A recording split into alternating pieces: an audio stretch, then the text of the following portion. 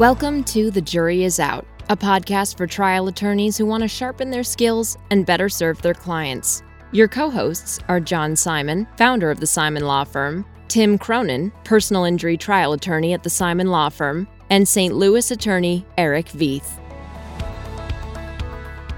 Welcome to another episode of The Jury Is Out. I'm Tim Cronin. I'm John Simon. And today we're going to be talking about closing argument. This is probably going to last a few episodes. John, you've put together an extensive set and several sets of notes. So I'm going to kind of follow your lead. Yeah, just generally thinking about closing argument in a very general sense. What is it you want to accomplish? What's the purpose of closing argument? And you got to remember, closing argument isn't about rehashing and all the facts that the jury has already heard more times than they wanted to hear.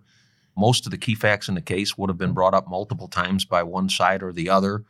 And really, the one thing to keep in mind, the one thing the jury hasn't been told is the law. Yeah. Really, think about the concept. Wouldn't it be a little more efficient if you said, okay, here's the law, here are the elements of the case, here's what we need to prove, and then they get to hear the evidence and see how it fits in. But that's not the way it works, at least not in Missouri and most of the states that I'm aware of. Well, no. And I mean, you could probably read more instructions to the jury, but doing a verdict director before the evidence is presented is impossible because the judge has to hear the evidence presented to decide which submissions are appropriate based on that evidence. So, the jury hears a whole case and then you get up and go, hey, by the way, here's the law that you have to apply. And I've had cases where, because of legal issues that were ruled on during the trial, much of what the defense did was irrelevant. And right. You got to go, exactly. That's the law. That's right. Exactly. And not just irrelevant, but I had a case years ago where Is it the boxing case? Yeah. And it was a case where we were blaming the landowner for another party's conduct because it was considered to be ultra hazardous conduct.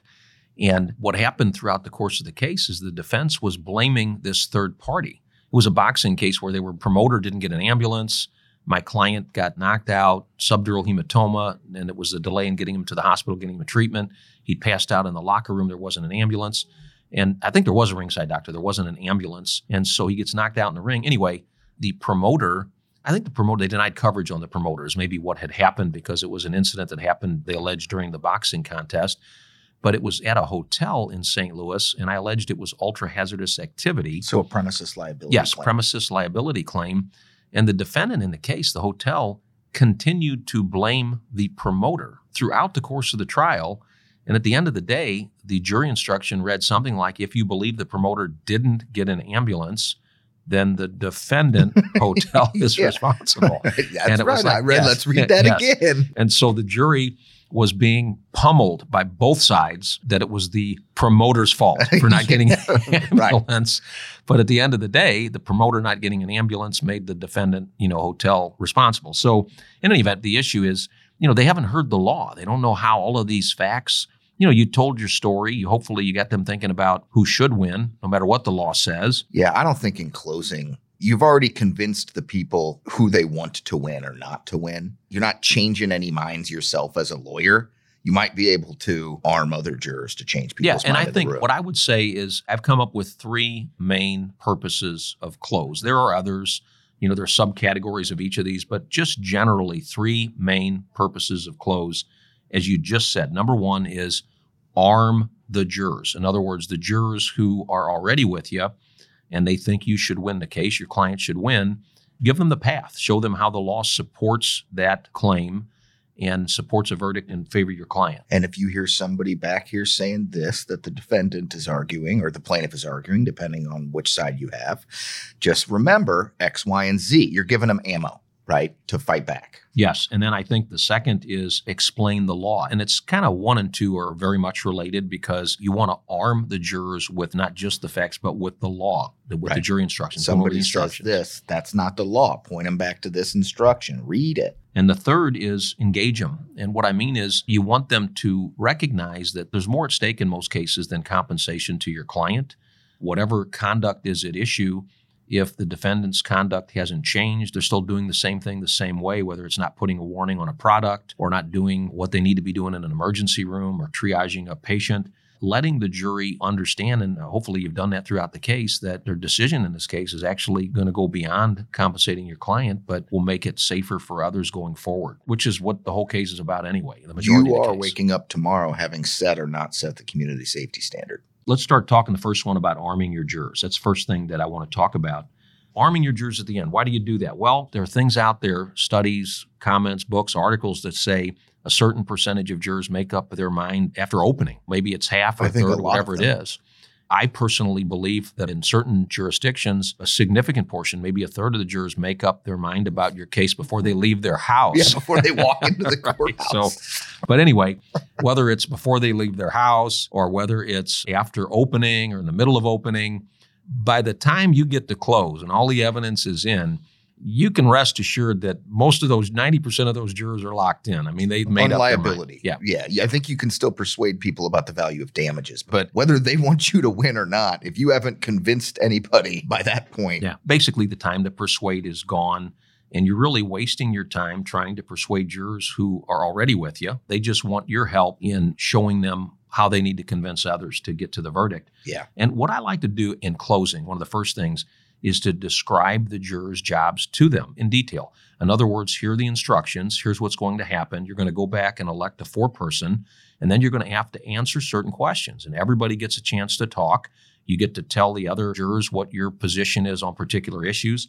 And you need to be able to do a good job of articulating, describing, explaining your position. You tell them your job requires you to argue with, debate, and convince others of your position. That's part of your job as a juror. And then what you do is you tell them, look, right now what I'm going to do with the instructions and with the facts in the case is I'm going to help you do that job. I'm going to let you know what it is that my client needs to prove to win the case and how the evidence supports that. Yeah. I like to tell them while doing that as well that, you have a job, but you also have rights back there. And one of your most important rights is to require the other people that you're trying to have an honest deliberation with, to require them that they follow this law you were just given. Yeah, and I think, too, it's important to let them know that everybody gets a chance to speak their mind. Everybody should have an opportunity to talk. And, compromise, that's part of what it's about. If somebody says, okay, now it's really hard to get out of this building and you got to leave a different way than where you came in, and let me show you how you need to get out. Okay, well, you got my attention because I don't want to get lost. And I think when you tell them that in the beginning of close, that this is your job, this is what you're going to have to do, especially those jurors that are strongly in favor of your client's position, that want you to win. They want you to win, and they want you to tell them how to help them convince others of that same position. So I think overall, it certainly gets them motivated, and it does get their attention in the beginning. The other thing, too, to keep in mind is when you take extreme positions in any time in the case, whether it's in opening or whether it's in close. For instance, if a lawyer gets up and says, anybody who thinks that is ridiculous, well, you might have 4 or 5 jurors or more than that who are thinking that, okay? So you got to be careful about that, too. There are times that allow you to get a little bit more emotional about it. There are times in close when that would happen. I think in the beginning, that's not the time. I think you start out explaining what they need to do, explaining the instructions, how those work, what they say, how the evidence fits into it. I think all of those things help you get started in close. Yeah, I agree. You're framing the rest of your close around, here, I'm helping you make sure you understand what your job is and the rules you got to follow in the law. Now, everything else I'm going to say is to help you do your job and categorize it based on what the law is. Yeah. And then what I do in every case toward the beginning of close, after I talk to the jurors about what their job is and what they're going to be asked to do, the first thing I do is I'll go through the instructions, and I spend a third of my time in the first part of closing argument going over the jury instructions. I do that probably about a third of the way through. I usually have a category right before that I title Prejudice the Defendant, where I try to put forward, and I think that arms the jurors too, where I try to put forward, the top 4 or 5 most outrageous, like things said in opening or throughout the case that I think have been unequivocally proven to be untrue, or if somebody said something like, if you think that's ridiculous. So I want to kind of create a framework before I get into the law and explaining why we should win, of things that I at least hope several of the people on that jury had a little bit outraged about what the other side did. You know what? That's a great point, Tim. And, one size doesn't fit all. Right. Okay. Different cases, different situations call for different approaches. You just got to think. You got to think through where you're at, what's going on. It reminds me of a case I had, and it was a defective product that was clearly defective. I had literally hundreds of prior incidents where people were injured or killed. And I was a younger lawyer, and my close consisted of all of these blow-up boards with documents and very damaging information that they'd already seen multiple times during the course of the case. And I had them all there up ready to go. And right at the last minute, I had this long outline rehashing all of the evidence and the facts, and I just punted it. I was just sitting there listening to the judge read the instructions, and I'm thinking to myself, this is crazy. Yeah. I mean, it's really crazy. The evidence was overwhelming. They didn't have a defense to it. They were just letting it happen and settling the cases. And I got up and really, I'm not recommending this, but it was completely. This the Wheel case? Yeah, it was completely unscripted. Where you said I was going to go through the evidence with you, and I'm not going to do that. Yeah, right. And so I did, and it was like genuine and heartfelt, but it was way off script. I didn't even pick up my outline. I think I just threw it back on the table and said, look, I put all of this stuff together. I was going to go through the instructions. I was going to go through all the evidence showing you why this is defective. And I said, I'm not going to do any of it. It's here. If you want it, ask us, send a note to the judge and tell him you want to look at these exhibits. But I said, this is a defective product. We know it. They know it at the other table, and you know it too. But it was a unique situation where I was convinced that everybody on that jury, for the most part, was convinced that it was a bad product and something should have been done about it. But that's what I did. And it was right in the beginning. Yeah. And then what I did is I skipped over the part of the instructions to talk about finding that the product's defective. And I said, now let me tell you why we're really here. And it's called punitive damages. Yeah. And I spent the next 20 minutes talking about deterrence and punishment and all of this. But back to going over the instructions, explaining the law. What I like to do is I like to go over the general instructions at some point in close. And by general instructions, I mean the burden of proof. In Missouri, you need 9 or more. You don't need 12. Over in Illinois, we do work in Illinois. It's a unanimous, lot of Illinois. just like federal court. Right. Illinois is like federal court where you need unanimous. And so pointing those things out. So what I'll do with the general instructions, I'll start out with burden of proof. More likely true than not true. And hopefully you've introduced that concept to the jury in voir dire and in opening and with some of your witnesses. It doesn't need to be beyond a reasonable doubt or absolute proof, just more likely than not. Well, and whatever party is putting forth something that they want the jury to believe has the burden of proof. Right. And that is a common problem that I think is misrepresented often in voir dire and throughout the case. Plaintiff has the burden of proof on everything. That's not true. I think the instruction makes clear whatever party is putting forth something, if it's a defense, they have the burden of proof. So I point that out in the instruction too. And I always explain burden of proof. And I put the instruction up, put it up on the screen, go over the elements. I'll highlight the portions of it that I want to highlight, 9 or more. Also, I tell the jurors, look, if you get 9 of you agree to a certain issue, move on to the next one. You're done with it. Let me ask you a question, John, and I don't know the answer to this. I'm aware of some attorneys in Missouri who believe and argue, and some who disagree with this, that it's only 9 or more per issue. In other words, that the same 9 who may agree to liability don't have to be the same 9 that agree to a damages number. I think whatever the jury instruction says, you get to argue it whichever way. Yeah. As long as the instruction allows you to argue it, you can argue it. Yeah, I agree with that. And the instruction, it leaves leeway there. Right. And I've not gotten into that and made that specific argument. I think the jury, and based on reading the law, could draw that conclusion or not. But I know some lawyers who explicitly argue that. Yeah, and I think I've read it multiple times. I think it allows it, no question.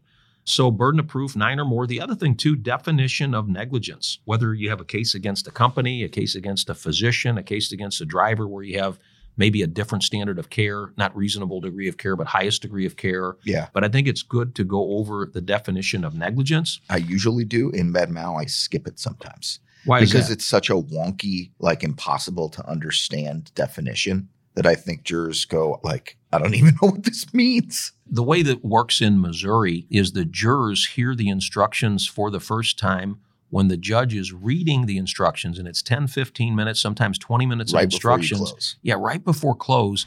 And what that's doing is it's just overwhelming them with a bunch of information. And a lot of times they're told they will get a copy of the instructions to go back with them, but they don't have them in front of them while the judge is reading them. And I think they should. Yeah, and I ask that all the time. I don't think I've ever been denied that by a court where if you bring copies and you got them all ready to go and you say, Judge, look, we've got 12 copies here or 15, for the alternates, and say what we'd like to do is hand these out so that each juror has a copy of these instructions, and we'd like to have them in their hand as you're reading them so that they can go through, they can make marks on them or highlights or whatever. That's a good idea. I haven't asked for that before. Yeah, and they do. And what basis could any opposing party have? We don't want them to know the law. Yeah, we don't want them to be, want them to be confused. Right, I've had defense attorneys agree with me on that. Their instructions are in there too. They want them in front of the jury. And then what I'll do when I start talking about the instructions as an intro, I'll say, look, you've been hit with a ton of information all at once. There's 20, 30, 40 pages of instructions. And I want to go through with you just some key ones that'll be very helpful for you, right? Yeah. Not just important, but helpful to help you get through your job of what you need to do. I always, after I go over the general instructions, burden of proof, 9 or more, negligence, I go over the verdict director. This is the case. This is the framing of the case. This is what you need to find in favor of my client. That A, B, C, whatever it is.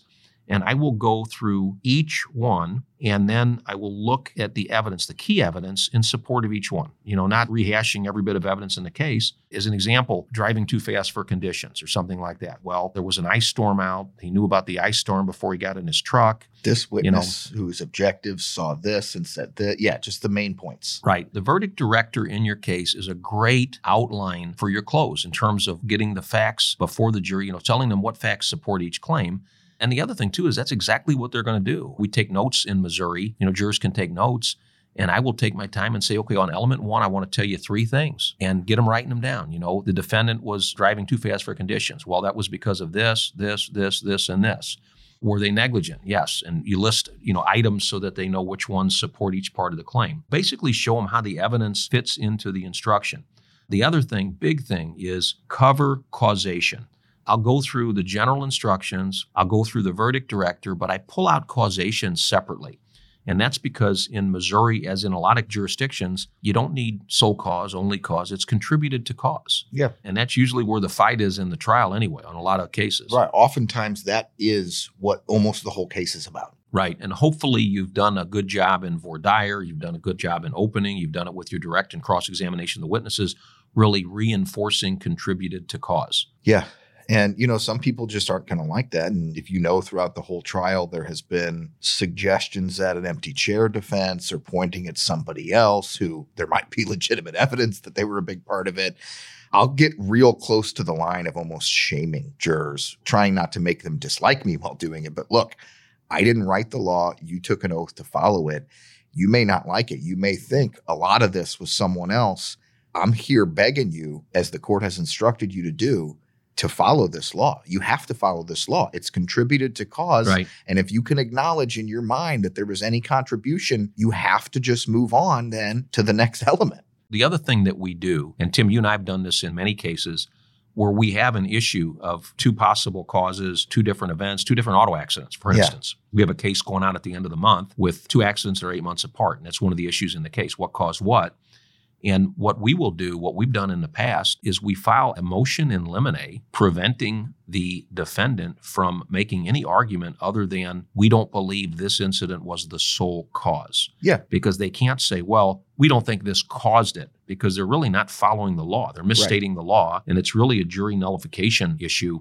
This didn't cause this. Well, that's not the law. Under the law, we don't need to show it caused it. We just need to show it contributed. I remember one case in particular, it was a Med-Mal case. We argued that motion, and it was a case out in rural Missouri. It was about a 2.5-week case. We had a great judge. And right in the beginning, I think it was the first time that judge had ever been presented with that motion, that you can't argue it, that our conduct didn't cause this, because that's not the standard. You need to say our conduct didn't contribute. And we started arguing it, and he wasn't really leaning our way in the beginning. And I said, Judge, all we're asking is that they argue the instruction. And I pulled out the instruction. And I said, at the end of the day, this is what the instructions, the law that will apply to the case.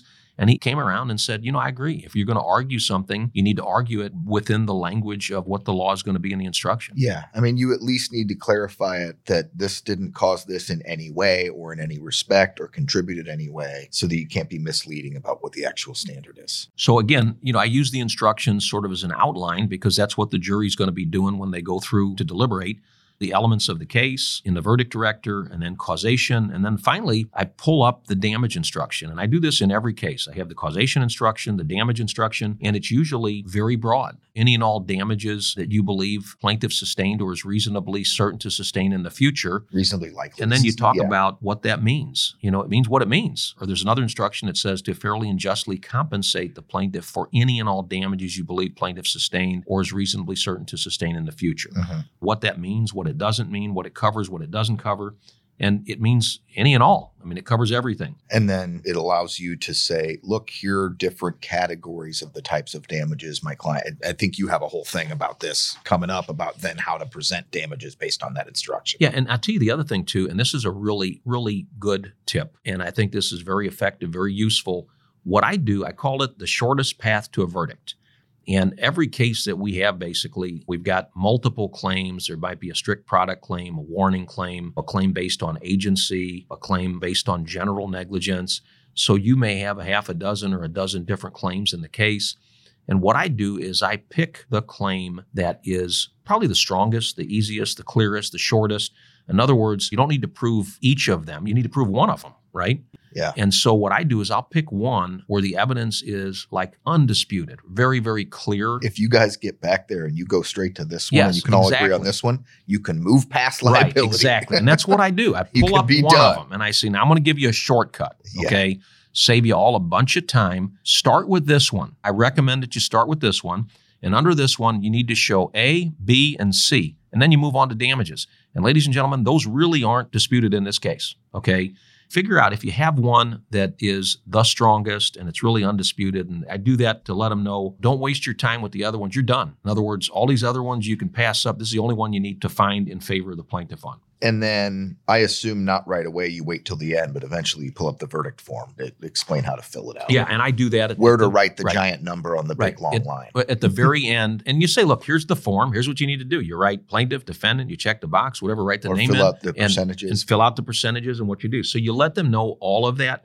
Another thing that is critically important with instructions is it allows you to expose all of the BS non-legal defenses that have been raised in the case. Yeah. Things that will be raised. I call them out-of-the-box defenses. Who will get the money? How will the money be paid? There might be a suggestion throughout the case, and not mine. This has happened multiple times where somebody's a quadriplegic in a wheelchair. They can't move, walk, Yeah. and their What do they family's really taking need care of to them. get Right. by? You're doing okay now. Family's taking care of you, things like that. That's a non-legal defense, you know. The instruction, the damage instruction doesn't say you to give the plaintiff what they need to get by, you know, their current condition. Accepting that this dramatically changed their life, but what do they absolutely need Right. now? It's- weigh it against what they Right. would have had. It's to compensate them for what was taken, Right. not just what they need to get by. In other words, you're giving something back to them. Right. And how many times, Tim, have you seen in cases where the person is catastrophically injured and the family obviously is taking care of them because they don't have any resources to do otherwise? And while the family's taking care of him, his wife has been a terrific support and she's taking care of his needs. It's half the cross-examination of every life care planner I've ever had. Well, I mean, the family's doing it. Is there any reason they can't keep doing it? Well, I mean, can the jury give the family money too? Like, what? Yeah, no, and you can point out point out there's nothing in this instruction, this damage instruction, that says give them full and fair compensation apart from what the family is currently providing. Can sacrifice Right, to provide them on their It's own. just not in there. Yeah. The other thing, too, on liability, you may have a med mal case where throughout the case, the doctor was a wonderful doctor and had great credentials and was doing his or her best, and none of that in the instruction. The question is, what did they do on this date? I include a common motion in limine in all med mal cases that has a list of those, like the doctors doing their best, didn't do it on purpose. The whole reason we got into healthcare is we care about people, is to try to eliminate that from the jump. They still fit it in. The doctor didn't do it on purpose. Right. You know, how's That's that for not even jury the punitive nullification? state. Well, it might you be know? now, but it didn't Yeah. used to be. No, sometimes it gets so crazy. Yeah. If they get into that, money won't fix the problem. I think it allows you to start making punitive arguments even if you don't have a punitive case. Money won't fix the problem. I mean, not giving any money means we're definitely not going to fix the problem. Them paying money is the only thing that will fix the problem. And again, how do you phrase your damage argument? Look at the instruction. You know, the law requires you to compensate for the value of what was taken, not how they're doing now, how they're able to get by. The challenge is if anybody follows these instructions, it's difficult to put a dollar amount on things like your ability to walk, move your arms, mobility, freedom. And the reason it's difficult is because nobody wants to give those up. You know, those are the most important things in the world to us. But the instructions, I can't overemphasize the value of going over the instructions in closing argument. It allows you to explain to the jury how they can get their job done. You can help arm them. It's a good outline for how you want to present the evidence in close because it's what they're going to use. It allows you to expose jury nullification arguments, non-legal defenses. Again, the jury hadn't heard that yet. So now they're like, okay, I know what we need to do. Mm-hmm. So the first thing, Tim, we talked about was arming favorable jurors. The next thing we talked about, the second thing was explaining the law with the use of the jury instructions. And the third thing that we talked about in the beginning was, engaging the jurors. Okay. And what do I mean by that?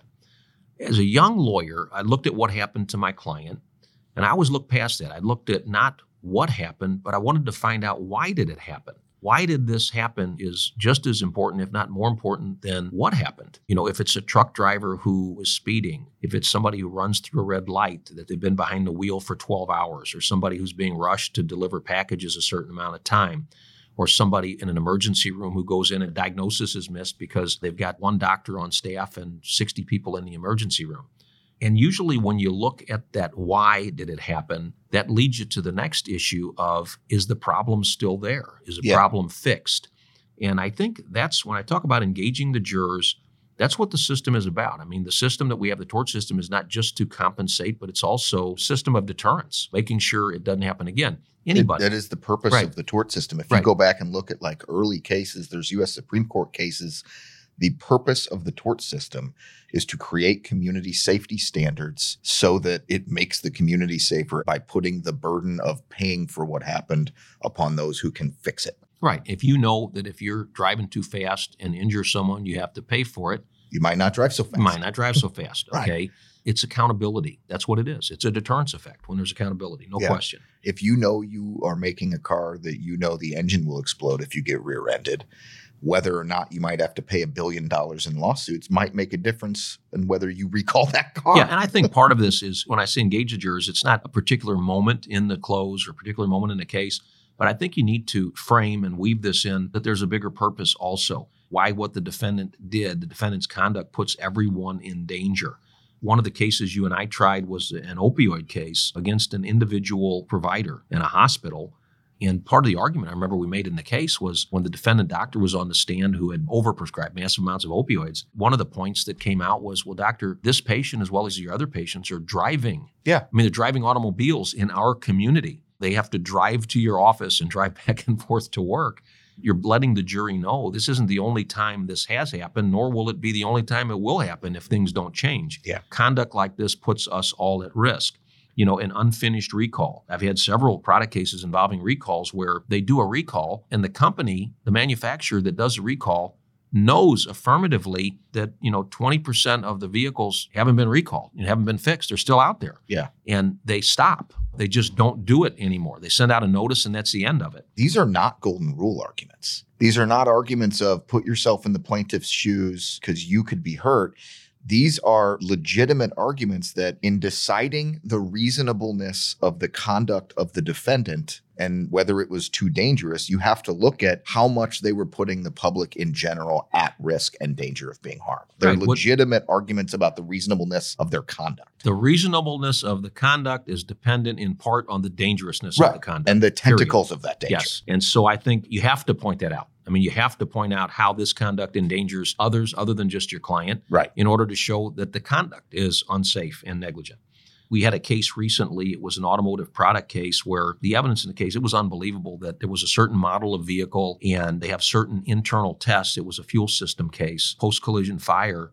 And the documentation that we ended up getting through the course of discovery showed us that they had subjected this model vehicle to their own internal test for post-collision fires, and they couldn't get it to pass.